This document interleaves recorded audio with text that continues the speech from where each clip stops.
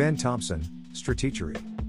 Apple's simplistic presentation of privacy trade-offs risks hurting the internet economy, where small businesses rely on Facebook, Stripe, others to reach users. In 1990, Congress passed the Nutrition Labeling and Education Act, which required nutrition labels for nearly all packaged food products. https://j.mp/2isleak